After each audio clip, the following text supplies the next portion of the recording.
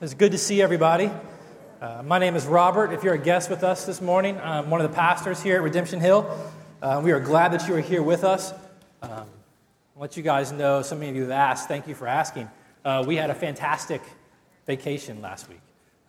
We went on our first ever family vacation, and we're spoiled beyond belief by my family in Southern California. They flew us out to Southern California and spoiled us for 7 days. So we had an unbelievable time. Very relaxing, bittersweet to leave. It was so much fun. None of us actually wanted to come back, but at the same time, we wanted to get back here because we missed being home. And I missed seeing you guys last week. It was very strange on Sunday morning last week to not be here. I think last Sunday was the second Sunday in the history of the church, which is just 2 years, but I haven't been here. So even if I haven't preached, if Raymond or Chris has preached, I've been here. So that was just the second time on Sunday I wasn't in the vicinity of the building. And it was really strange. But we were vacationing for the Lord in Santa Monica on Sunday. So I read my Bible by the pier, had hot coffee, thought about you, and prayed for you some. But we were glad to be back, tremendously relaxed, happy to be back in Richmond. If you see me doing a lot of sitting down and standing up and wincing, my body was still relaxed from California. And yesterday, my back didn't know we were back. And so when I was playing with my daughter, she went that way and I went that way, and my feet stayed still, and my back got caught in the midst of the confusion and laziness. And I did something nasty to it. I wasn't actually even able to really stand up last night. So by God's grace, we were able to get up this morning. Nice, thankful pharmaceutical painkillers are making me sweat, but getting us through this morning. So if you see me wince, it might not be the scriptures. Although what we will talk about this morning in Ecclesiastes does make me wince sometimes, but it's probably my back. And so I'll be standing up and sitting down, and if you're a guest with us, it probably means nothing to you, but on normal occasions, I wander around the aisles, and I'm prone to get lost somewhere out there, but I probably won't be doing that today. So it's good to see you. I'm glad to be back. I'm really thankful for what God's doing here, and really the opportunity that we have, even 2 years in, to be able to get away as a family. That God has given us such an amazing group of people and capable men and pastors to be able to leave, just go, and not think about it at all. I honestly didn't think about it at all. I left my computer in Richmond. We turned the phone off. I did not think about it. And it was an amazing gift of God's grace to us in the church. So thank you. And I heard things went really well. And I'm glad to see you again. If you got your Bibles, open them up to Ecclesiastes chapter 9. We have taken the spring to work our way through the book of Ecclesiastes. One of the most often neglected, most often misunderstood and avoided books of the Bible, but one of the most hope-instilling, reality-giving, illusion-shaking books in the entire Scriptures. And that's what our hope has been, is, as we've titled the series, Losing Our Illusions. Our hope is that God would, by His grace and through His Spirit, use Solomon's words in Ecclesiastes to shake us from the illusions that have captured our heart. We've talked a lot about the fact that if you ever want to really hope truly and deeply in what can never actually deceive, you have to first lose hope in everything that does deceive. And the book of Ecclesiastes has been a step-by-step deconstruction of all the things that we so easily get deceived by, and all the places we so easily find ourselves chasing satisfaction and meaning and purpose and joy in this life from. So hopefully it's been helpful. We're coming towards the end of it. This morning we're going to be in chapter 9, and it's going to be somewhat of a recap of themes that we've hit before. And here's the thing about Ecclesiastes. He does this a lot. He comes back around to ideas that he's talked about before, and it's not because he's forgotten that he's actually talked about them, but it's because we have such a hard time actually listening to them. We have such a hard time actually dealing with what he has to say. And here's the thing about the text this morning. It's not going to be complicated. I mean, it's really not complicated. He's not going to say anything that takes any extensive level of logic and reasoning to understand. The problem is our hearts. We don't want to actually listen to him. Much of what Solomon has said throughout the entire book has been simple to understand, but very hard to actually believe and accept. And so this morning, there's nothing that's going to come at you out of left field. It's going to be really a rehashing of things we've talked about in the past. But my prayer for you, my prayer for me, my prayer for us, and everybody that encounters this text is that God would just incline our ears and our hearts and our souls to listen. And we would continue to do what we talk about week in and week out, that we would take this time to surrender to the truths of the Scriptures. Our souls, our wills, our minds, we just want to surrender them to what God has to say to us through His Scriptures. So let me pray for us, and then we're going to look at Ecclesiastes chapter 9. Father, thank you for this unbelievable privilege that we have again, week in and week out, to gather as your people. To be called to this place, to have the privilege to meet in this place, to have the privilege to be encouraged by one another, to have the privilege together as a community to surrender our collective and our individual souls and wills to your word. Thank you for the privilege that we have of being your church, being transformed by your grace into the image of your Son. Thank you for the privilege of being your church and as your instrument to declare your glory and reflect your greatness to a watching world. Thank you for that privilege, Lord. Let us never lose sight of it. Let us never take it for granted. Let us never become to feel entitled by it, but help us to see what an act of grace it is. And this morning, Lord, by your grace and Lord, by your Spirit, help us to see the reality of the life that we live in a fallen world through this text.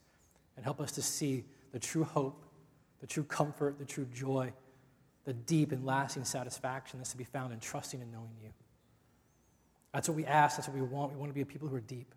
I want to be a person who is deep, whose joy comes from deep places, whose soul is rooted deeply in a trust and a hope in who you are. That's what I ask that you do this morning. Use your word as only you can do it in the time that we have. We ask these things in the name of your precious Son, Jesus. Amen. Amen. Here's the thing. Here's the question that's going to sit kind of as the backdrop for the morning. It's going to kind of frame everything we're going to talk about so you can keep it in your mind as we go through Ecclesiastes chapter 9. Here's the question. Would you live differently if you knew when you were going to die? Would you live your life today, tomorrow, and the next day differently if you knew you were going to die? Here's the thing that Solomon's going to talk about this morning. I'm going to go ahead and unpack it for you before we go into the text. Solomon is going to take great pains to wake us up to the reality of the life that we live in this world. He's going to take great pains to give us a heavy dose of biblical realism to face the reality of the mortality of our physical bodies and the careless ways with which we live our life here on this earth. Solomon is going to compel us, and I pray that we listen. He is going to compel us and urge us to live our life right here and right now as though the very next breath that we take is our last. Solomon, by God's grace, is going to compel us to live with what we talk about around here as the urgency of eternity. So I ask, and I want you to keep it in the back of your mind as we go through this, how would you live differently? Would you live differently if you knew when you were going to die? See, the problem that we face with all of this, and the problem that he's going to unpack in this, is that life comes at us every single day with all kinds of twists and turns and unexpected circumstances and situations, problems and frustrations that come into our life that we hadn't planned for, and we have to respond to them appropriately. There's a way in which we have to understand those circumstances and situations, a way we have to see them fitting into a bigger picture that will give us an appropriate response to those things. But life is full of all kinds of unexpected twists and turns, and we really don't know what's coming next. Nobody really knows what is going to happen to them next. You might think you do, but you really don't know. And the only certainty that you have is that one day you're going to die. That's the only certainty that you've got in what's going to happen next or down the road for you. The mortality rate is still 100%. That's the only thing you know for certain.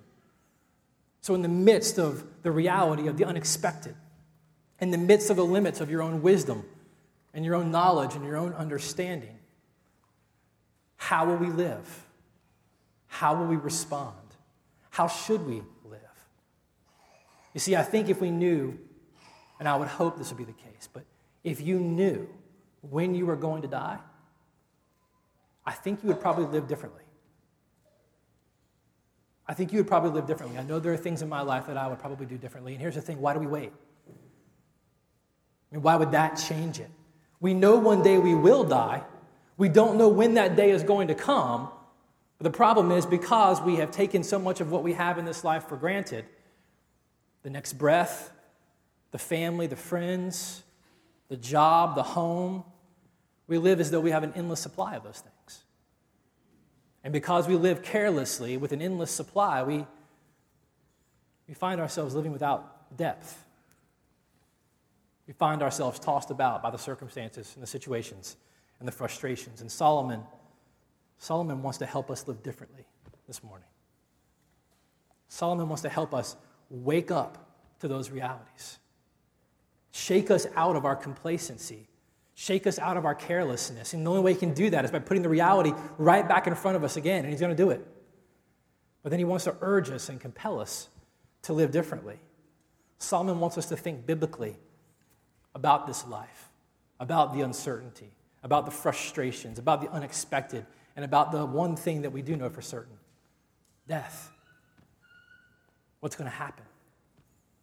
He wants us to think biblically about those things and respond to them biblically. He wants us to see, and he compels us to live our life in a joyful, hopeful, satisfied response to a good God, who oversees all of his creation. He wants us to derive a deep hope and trust and joy from knowing who God is, how we relate to him, and how understanding those things should compel us and urge us to live differently today. You see, for those of us who can continue to increasingly draw comfort from the reality of God's care over his people and over his world, for those who can increasingly derive comfort from the character of God and the interaction with God and the relationship with God, for those, the circumstances in life and the unexpected and even death itself take on a completely different light.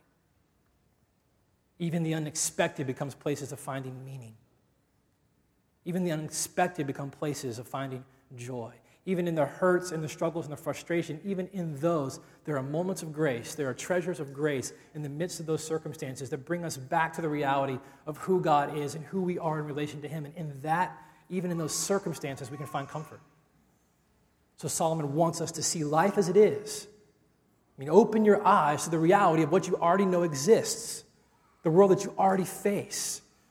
And in light of that, let's respond to it differently. That's what he wants. So hopefully I've talked long enough for you to open your Bibles to Ecclesiastes chapter 9. Now we're going to actually go through it. Ecclesiastes chapter 9, verse 1. Solomon is going to start by just giving us some stark biblical reality. Here's what he says. Verse 1. But all of this I laid to heart, examining it all, how the righteous and the wise and their deeds are in the hand of God. So here's what he's saying. Solomon is saying, first and foremost, everything that I've said, everything that we've looked at, everything that I've already told you about, I want to try to explain it to you this way. This is what he's saying. Here's how I want to actually explain it.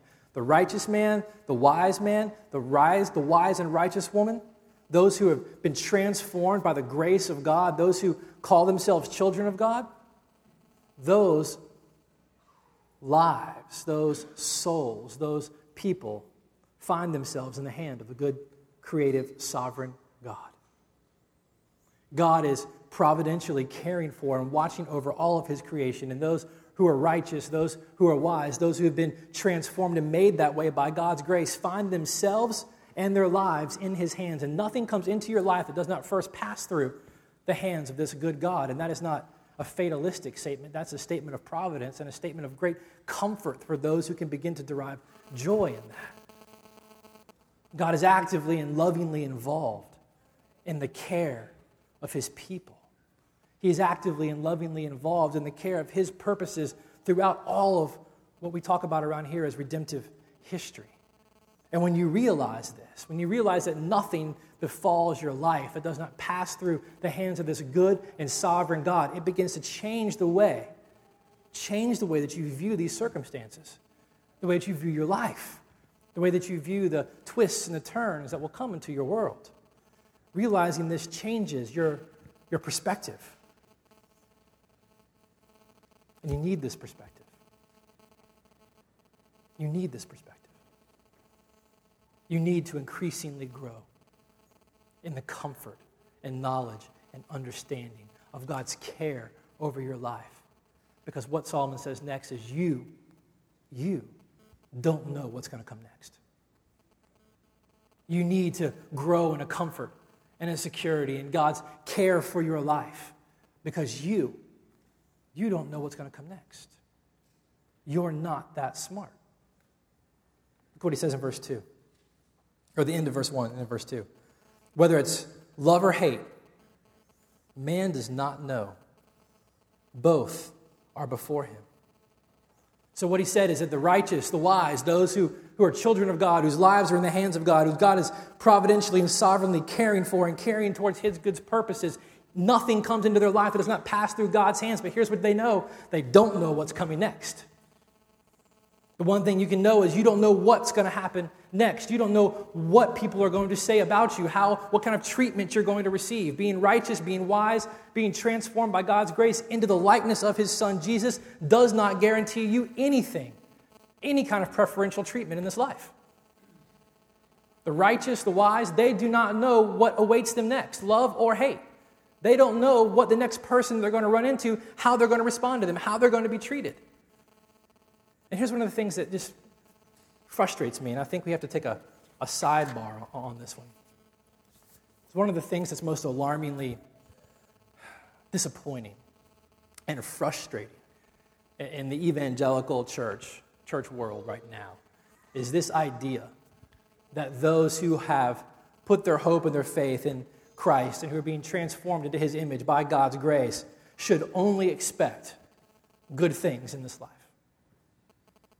There's this unbelievably dangerous heresy being taught from some of the largest churches and pulpits in this country and being exported to countries all across this world that says when you put your hope and when you put your faith in Jesus Christ, you should only expect good things to happen.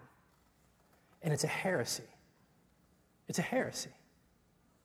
It says only if you trust Jesus and do these things and do these right things and obey in this way and put your hope in him, then only good things come your way. And when bad things come your way, frustration comes your way, when that thing falls apart, when that sickness ravages your body or someone that you love, no.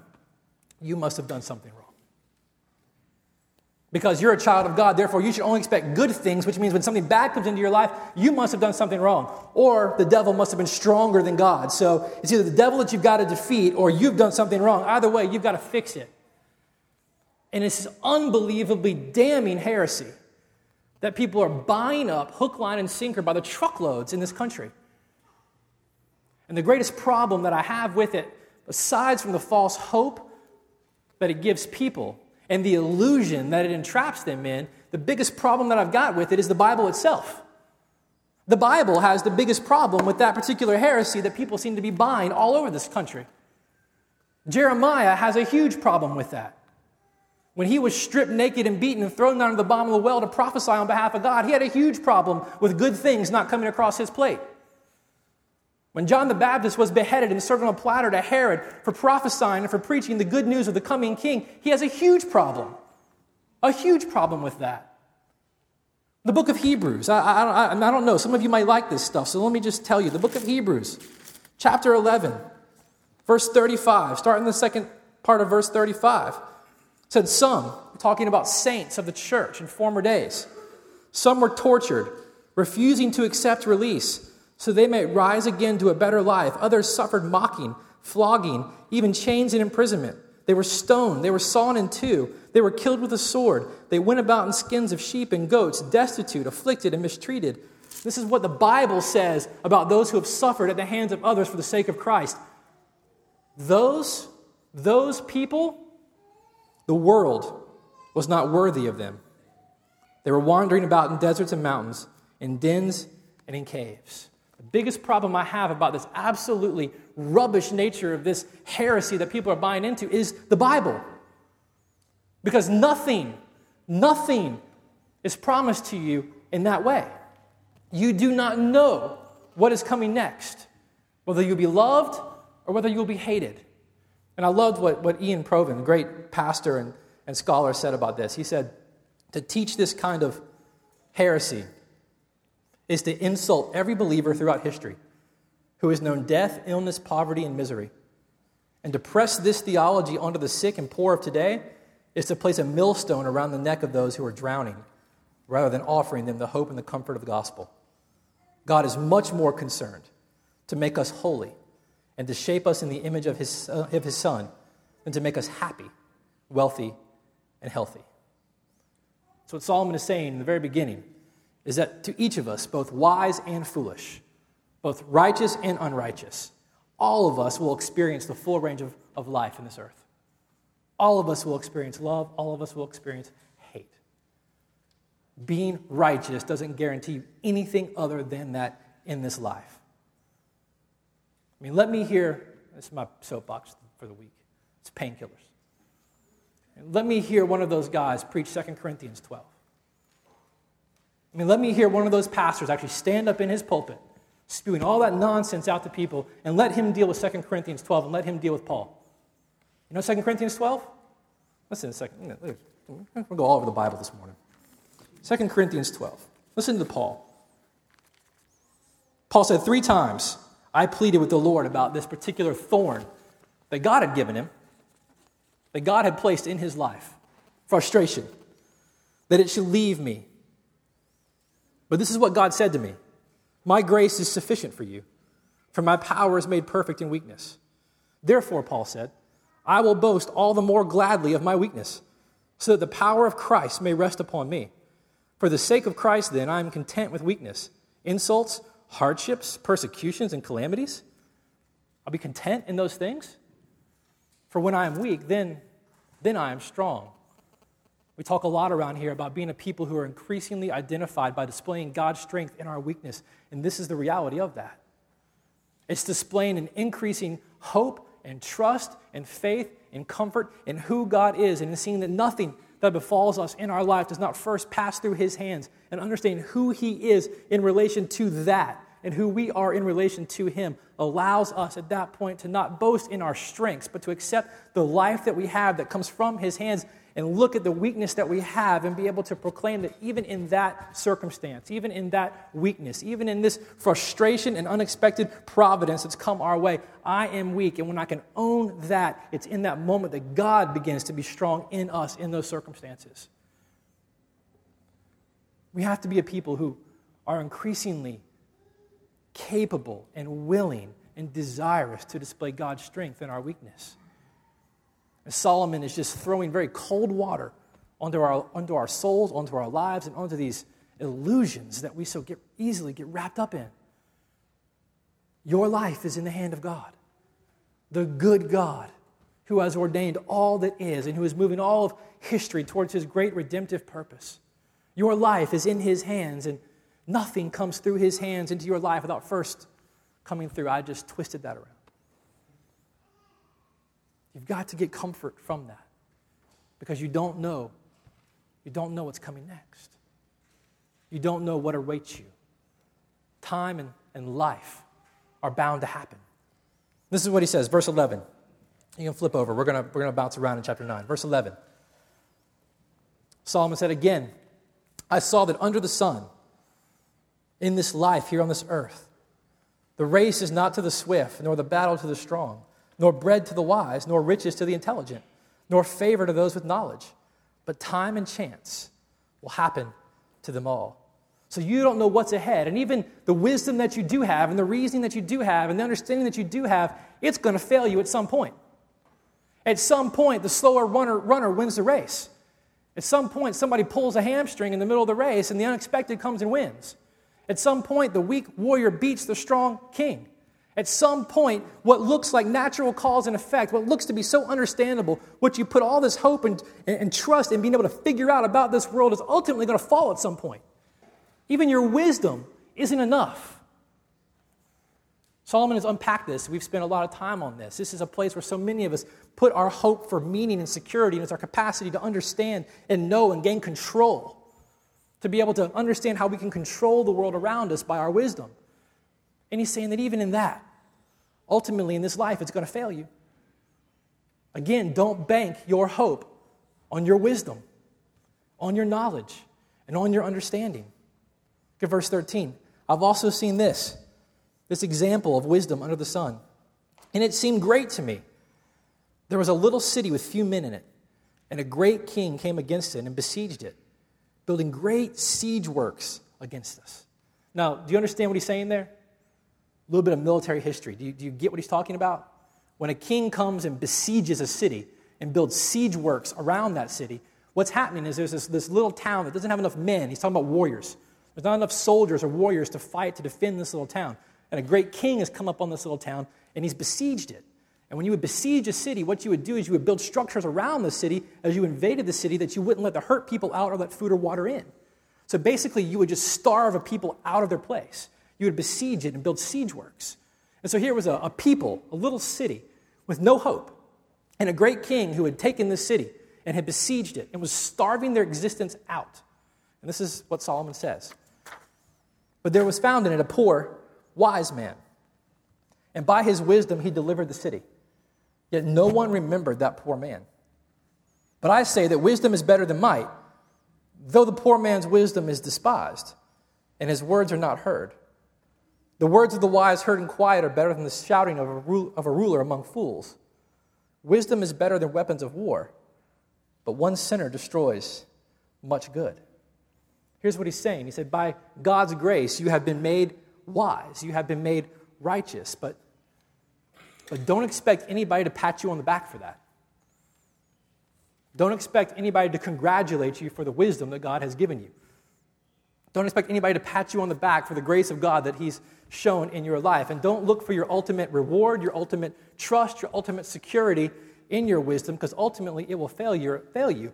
And though your wisdom may be superior to folly, your wisdom may be superior to foolishness, sometimes it's ignored. Sometimes your wisdom is not listened to. Sometimes people don't take your wisdom into account when they make decisions, and sometimes your wisdom is defeated by sin. This is just the reality. This is just what happens. Wisdom is superior, but that's no guarantee that wisdom will be accepted by fools. That's what Solomon is saying. So your life is in the hands of the good and sovereign God. And nothing comes into your life that doesn't first pass through his hands. But here's the deal. You've got to get secure in that. We've got to get comfortable in that. We have to find hope and joy in that because you don't know what's coming next. You don't know what awaits you. Love, hate, joy, pain, and even your wisdom. What you can look at with your best understanding of the world around you, you can't bank on it. Because sometimes what you expect doesn't happen. Sometimes David beats Goliath. Sometimes the U.S. national soccer team makes it to the finals of an international tournament. You can't bank on that. I mean, have you watched the Confederations Cup? The worst display of American soccer in the history of international soccer in the last 30 years. They were horrible.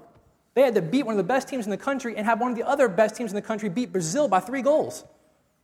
And lo and behold, it happened. You can't bank on your wisdom. Sometimes the unexpected happens. So you best learn to trust and find comfort in the one who does understand. Who does understand. So Scripture, Solomon, he says this. This is what he's saying. Not tough to understand, but you're going to have to own it. He said, I know the deeds, that God watches over all of the lives and the deeds of those whom he loves. But none of you know what tomorrow will bring. And we need to approach life today and tomorrow. We need to approach life expecting the unexpected. You need to approach life expecting the unexpected. You need to approach life expecting the frustrations that will come into your life. You need to approach life expecting the pain that will come into your life. You don't know what's coming. It might be joy. It might be great blessing. It might be fantastic happiness. It might be frustration. You don't know. So you need to approach it expecting the unexpected. But there is, he says, one thing you do know for certain. With that being said, that dose of reality being said, he said there is one thing you do know for certain, and you've got to own this too. Death awaits all of us. We've loved this topic throughout Ecclesiastes, haven't we? How many of you have gone and planned for that day now since we've been talking about this? Yeah. Death. Death awaits all of us. It's going to happen. Look at verse 2. Solomon said, "This is the same for all of us. Since the same event happens to the righteous and the wicked, to the good and the evil, to the clean and the unclean, to him who sacrifices and him who does not sacrifice. As the good one is, so is the sinner. And he who swears is as he who shuns an oath." He's covering everybody here. Get the picture. You would have read this back then. You would have heard everybody in the room is covered in this. This is an evil in all that is done under the sun, that the same event happens to all. And also the hearts of the children of man are full of evil, and madness is in their hearts while they live. And after that, they go to the dead. Death comes to us all. It's a certainty that we have to own. It's a certainty that we have to own. We know intellectually that we're mortal. We know intellectually that one day we will die. But the reality of it is, every decade that goes on in the 21st century, we get further and further away from feeling like it's really going to happen to us. And we know someday intellectually it's going to happen. We have to die. And some of us are hoping they'll figure out a way to do an end run around that.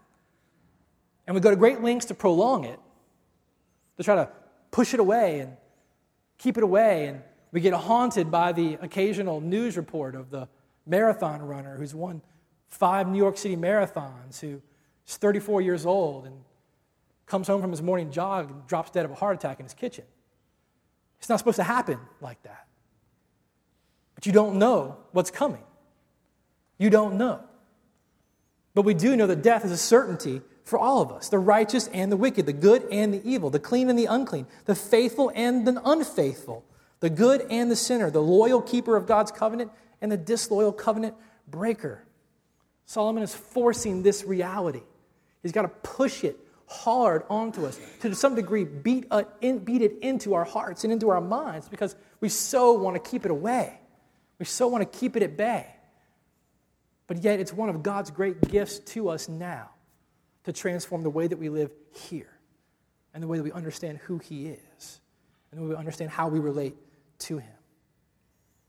The thing that Solomon is trying to get us to by pressing this reality home so hard is he wants to get us to a place where we can say, here is my answer for that. You've got to have an answer to how you understand death. You've got to have an answer to how you understand death and how it impacts your life, because that answer will fundamentally change the way that you live your life right now. And the fact that so many of us avoid it, so many of us push it away, so many of us ignore it and have no answer for what death means to our life right now only explains the careless way with which we live our lives. The entitled way with which we spend the breath in our lungs and we don't know if the next one is the last one. The careless way we spend our time. The careless way we abuse our friends and our families. The careless way we just ignore the realities of our life right here and right now and what God has given us to enjoy and how He's given that to us to enjoy, that we might respond in worship to Him. You've got to have an answer for what death means to your life now. And this is what Solomon is trying to press home. But I want you to see something unique in this. Though in Ecclesiastes we've talked a lot, he's on the front side of the cross. Solomon can only hope towards what we now see in reverse from the cross. He does say something really interesting here about death that you wouldn't necessarily have expected back then, but by God's grace, He helps you see. He doesn't actually accept death as a natural reality. Solomon isn't actually accepting death as a natural product of biology. He's not saying that, oh, well, look, everything around me dies, therefore everything must have a shelf life. It just happens and then it dies. Solomon said that death is an evil thing. That life, everything that we experience has come through the providential hands of God, and that death is an evil thing. So therefore, death in some sense comes from the hands of God, but yet it's not the way God had intended life. It's an evil thing. And death has come into this story and into this existence because of sin. Solomon has a very refined view of the existence and the origin of death. Dying is a great evil. Dying is a great evil. Death is an enemy. It is not what God intended for this world, for our life in the beginning when He created us. But, we live in a different place than Solomon. But from Solomon's perspective, death was judgment for sin coming from the hands of God. Death, in its origin, is a moral judgment against the rebellion of men. It's a moral judgment against the sin of mankind. Death came into the picture because of our sin. And Solomon's saying it's an enemy. It's not supposed to be here. It's not good that you died. And one of the things we do to push this reality aside so easily is we try to make death sentimental. We try to sentimentalize death. That's kind of the new thing. I was reading some stuff that I had read years ago, back in my early 20s before I got saved. Some of the nonsense that I was reading back then and the way they talked about death and easing people over into the blessedness of what's beyond the grave, and this whole idea that we have in this culture to ease the passage from life into death and into what's beyond. It's absolute nonsense. And there's no blessedness in death for those who do not find blessedness in God in life. Death is a judgment on our sin. It's an enemy. It's not something that we just embrace as a biological reality. Death reminds us of God's judgment towards our sin and points us then to our hope in Christ and the resurrection. But we sentimentalize death to such a degree that we avoid the reality of what it is. It's meant to drive us back to God's grace shown to us in Jesus, because the only way to get rid of death was to get rid of sin. That was the only way to get rid of death. That's why Jesus had to come and live our life in our place and die on the cross to pay the price for our sin. And as God raised Jesus from the dead, overcoming both sin and death, He has conquered the grave on our behalf. Solomon's saying death is an evil. It's going to happen, but it's an evil thing that has to happen because of our sin. And you've got to have an answer for how that shapes, how you respond to that with the way that you live right now. Right now. And here's what he says. He who is joined with all the living has hope, for a living dog is better than a dead lion. No sentimentality in death there. No Hallmark look at death right there. To them, dogs were despised, lions were majestic. But it's better to be a living dog than a dead lion. And it gets even worse, though. For the living know they'll die, but the dead know nothing. And they have no more reward, and the memory of them is forgotten. I mean, how many of you, be honest? You don't have to raise your hand. How many of you think that when you die, you really would like people to be talking about you for like 20 years?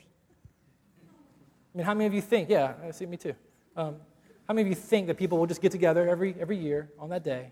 They'll gather, have food, remember you and your life and your joys and your grace and all those things. It won't happen. I mean, here's the reality. I'll be very honest with you. Here's the reality. Our son passed away, it was 3 years ago. And with probably every 6 months to every year, and no, fewer people remember. Would we like people to remember? Sure. Yeah, it was our son. But people aren't going to remember. And to hold people accountable for that is foolishness. But you'll do it in your heart. They're not going to remember. I'll be honest with you. I'll be a little more honest with you. Sometimes I forget when it sneaks up on me. April comes around and it gets busy. His birthday is at the end of April. Our other son's birthday is the very next week. Mother's Day is the very next week. And our daughter's birthday is 2 weeks away. It gets to be a busy season. But sometimes I'll forget, oh, wow, he was born. Yeah. He's not with us. He's not a day in and day out reality in our life. You forget. And when you die, people are going to forget about you. That's just the way it is. Your memory is going to get wiped away at some point. How many of you can tell me who invented the radio? Absolutely transformed the way that you interact with the world around you now. But you can't remember who it was. They're going to forget. I'm sorry. It's going to happen. There's more. Keep going. Their love and their hate, when they die, Their love and their hate, their envy, it's perished. And forever they have no more share in all that's done under the sun. So all the pettiness, all the cattiness, all the frustration, all the games that we play with each other because we think we've got another 10 years to do it right. All the foolish ways we try to relate to each other because we think we've got more time. All of those things gone when you're dead. No more chances. No more chances. And he's pressing home this reality of how then, in understanding this, should you live your life now?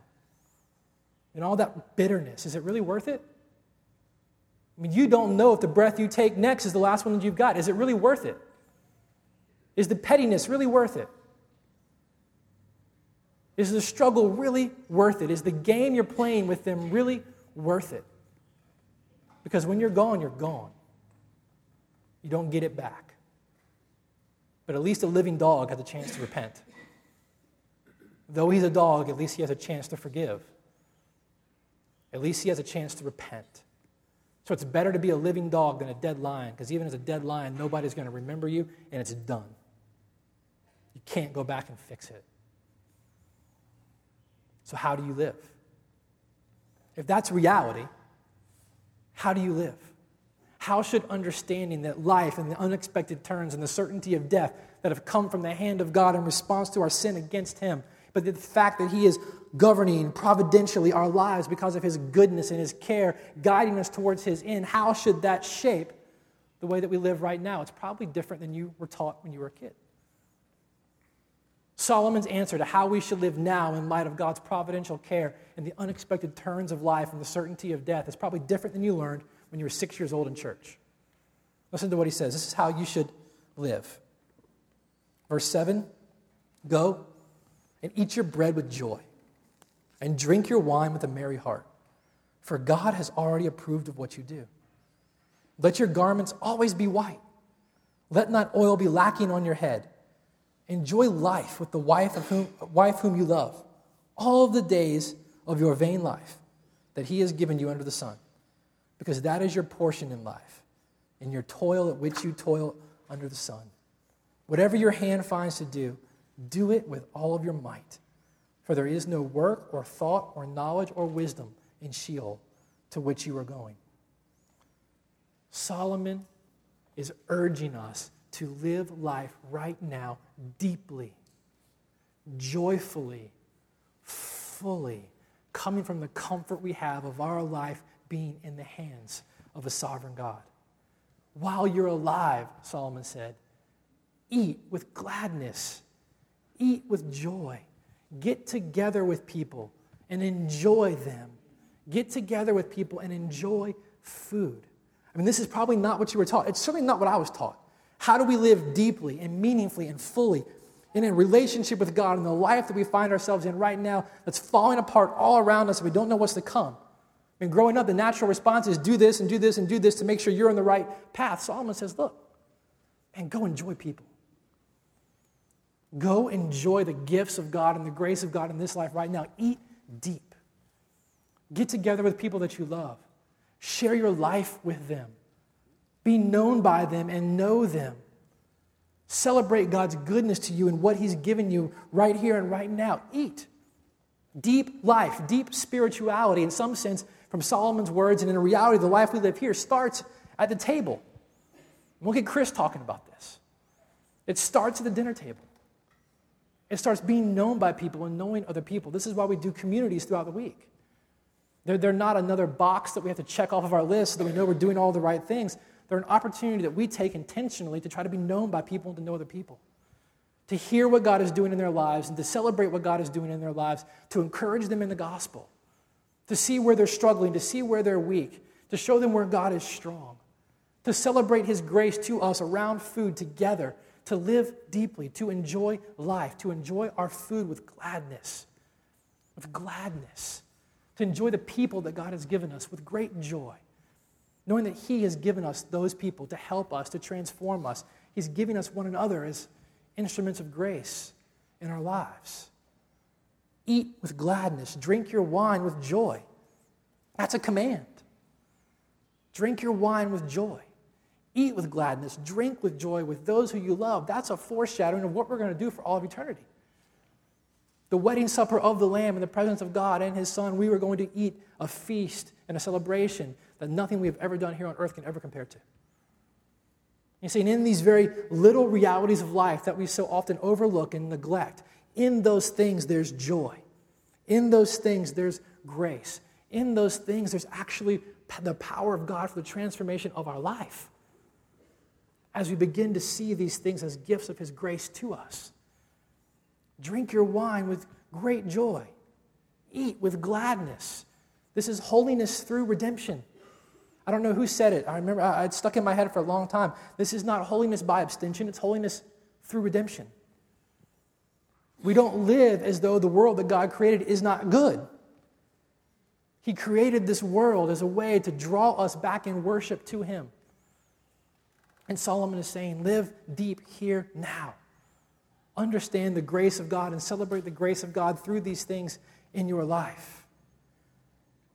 If you live trusting in God's goodness that extends into His care over your life, this is what will happen.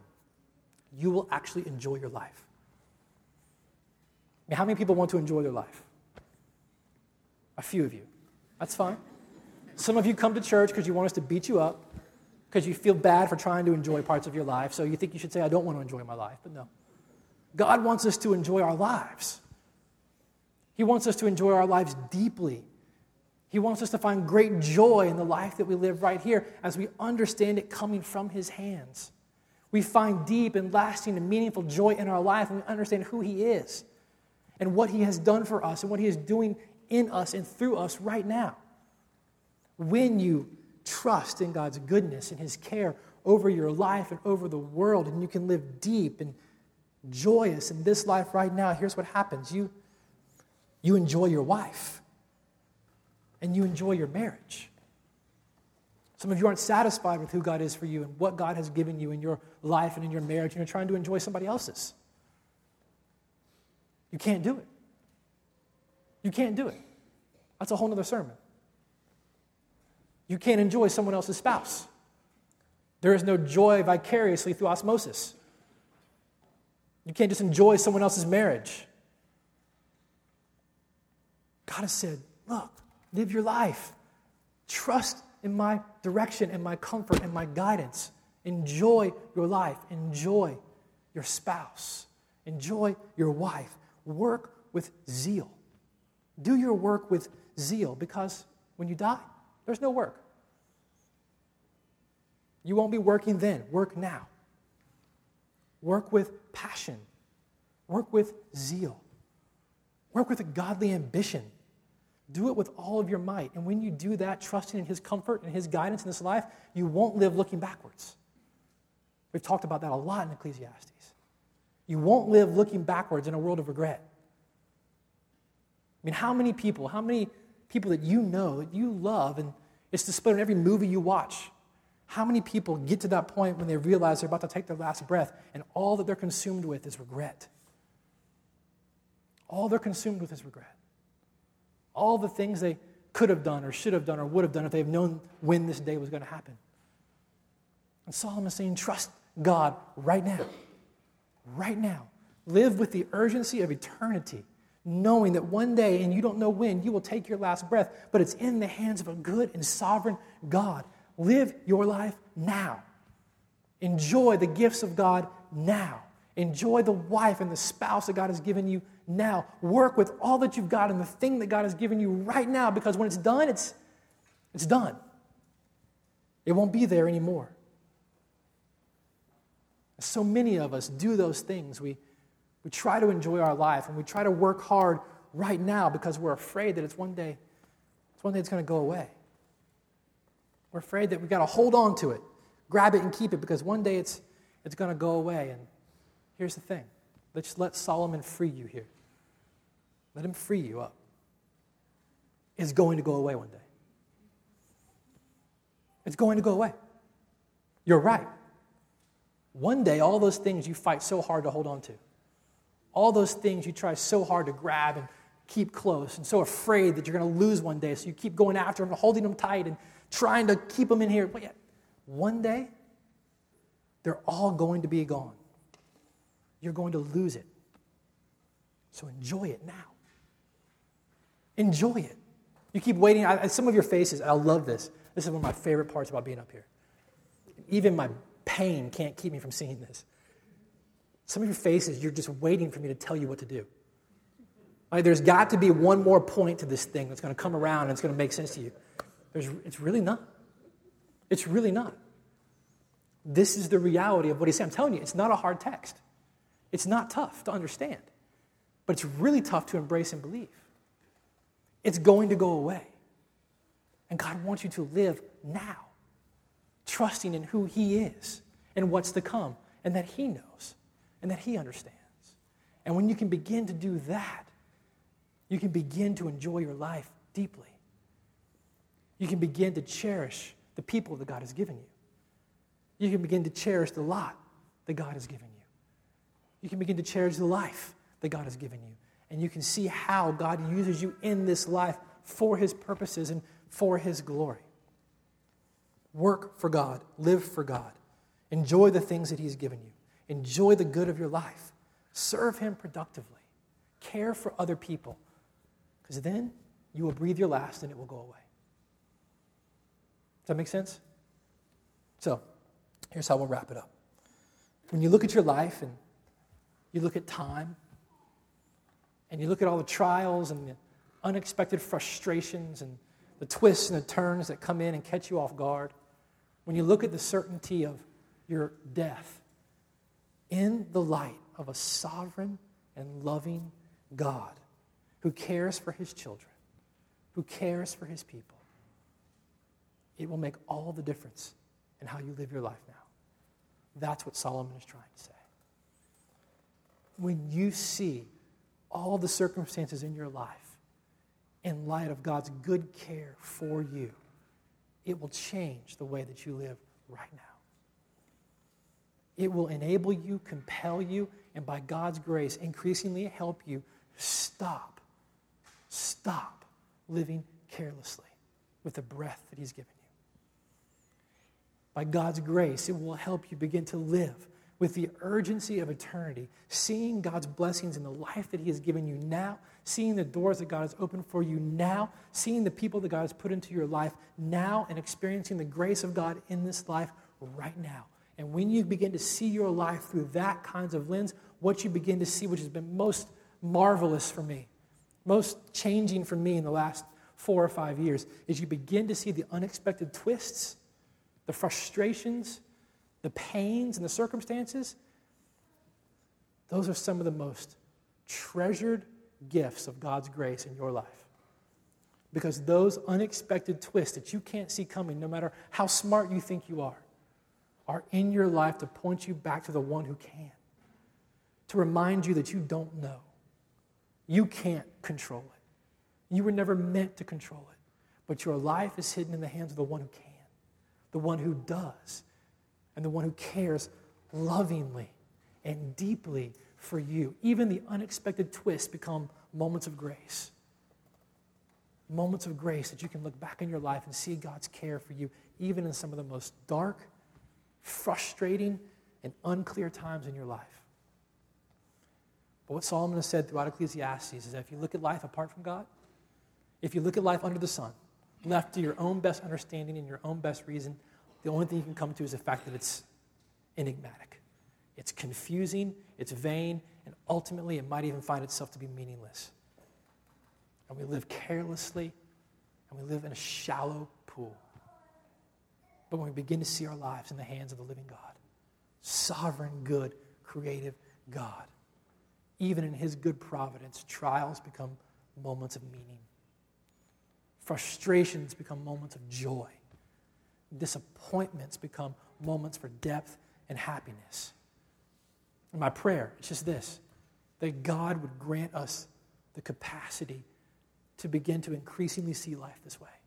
There are going to be flashes and moments when you do, and you're going to wake up one day and see that you missed it again. And my prayer is that our hearts are increasingly cultivated to see life this way. That God would grant us to to seek our meaning, to seek our fulfillment, to seek our satisfaction in Him. So that as we face the uncertainties in life, because we're going to face them, you're going to face them. You're already facing them. You haven't even told us. So as we face the uncertainties in this life, and then ultimately the final certainty that we all face in death, we'll do it with confidence. We'll do it with great joy.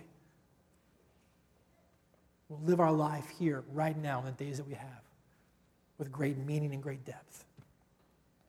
Let me pray for us.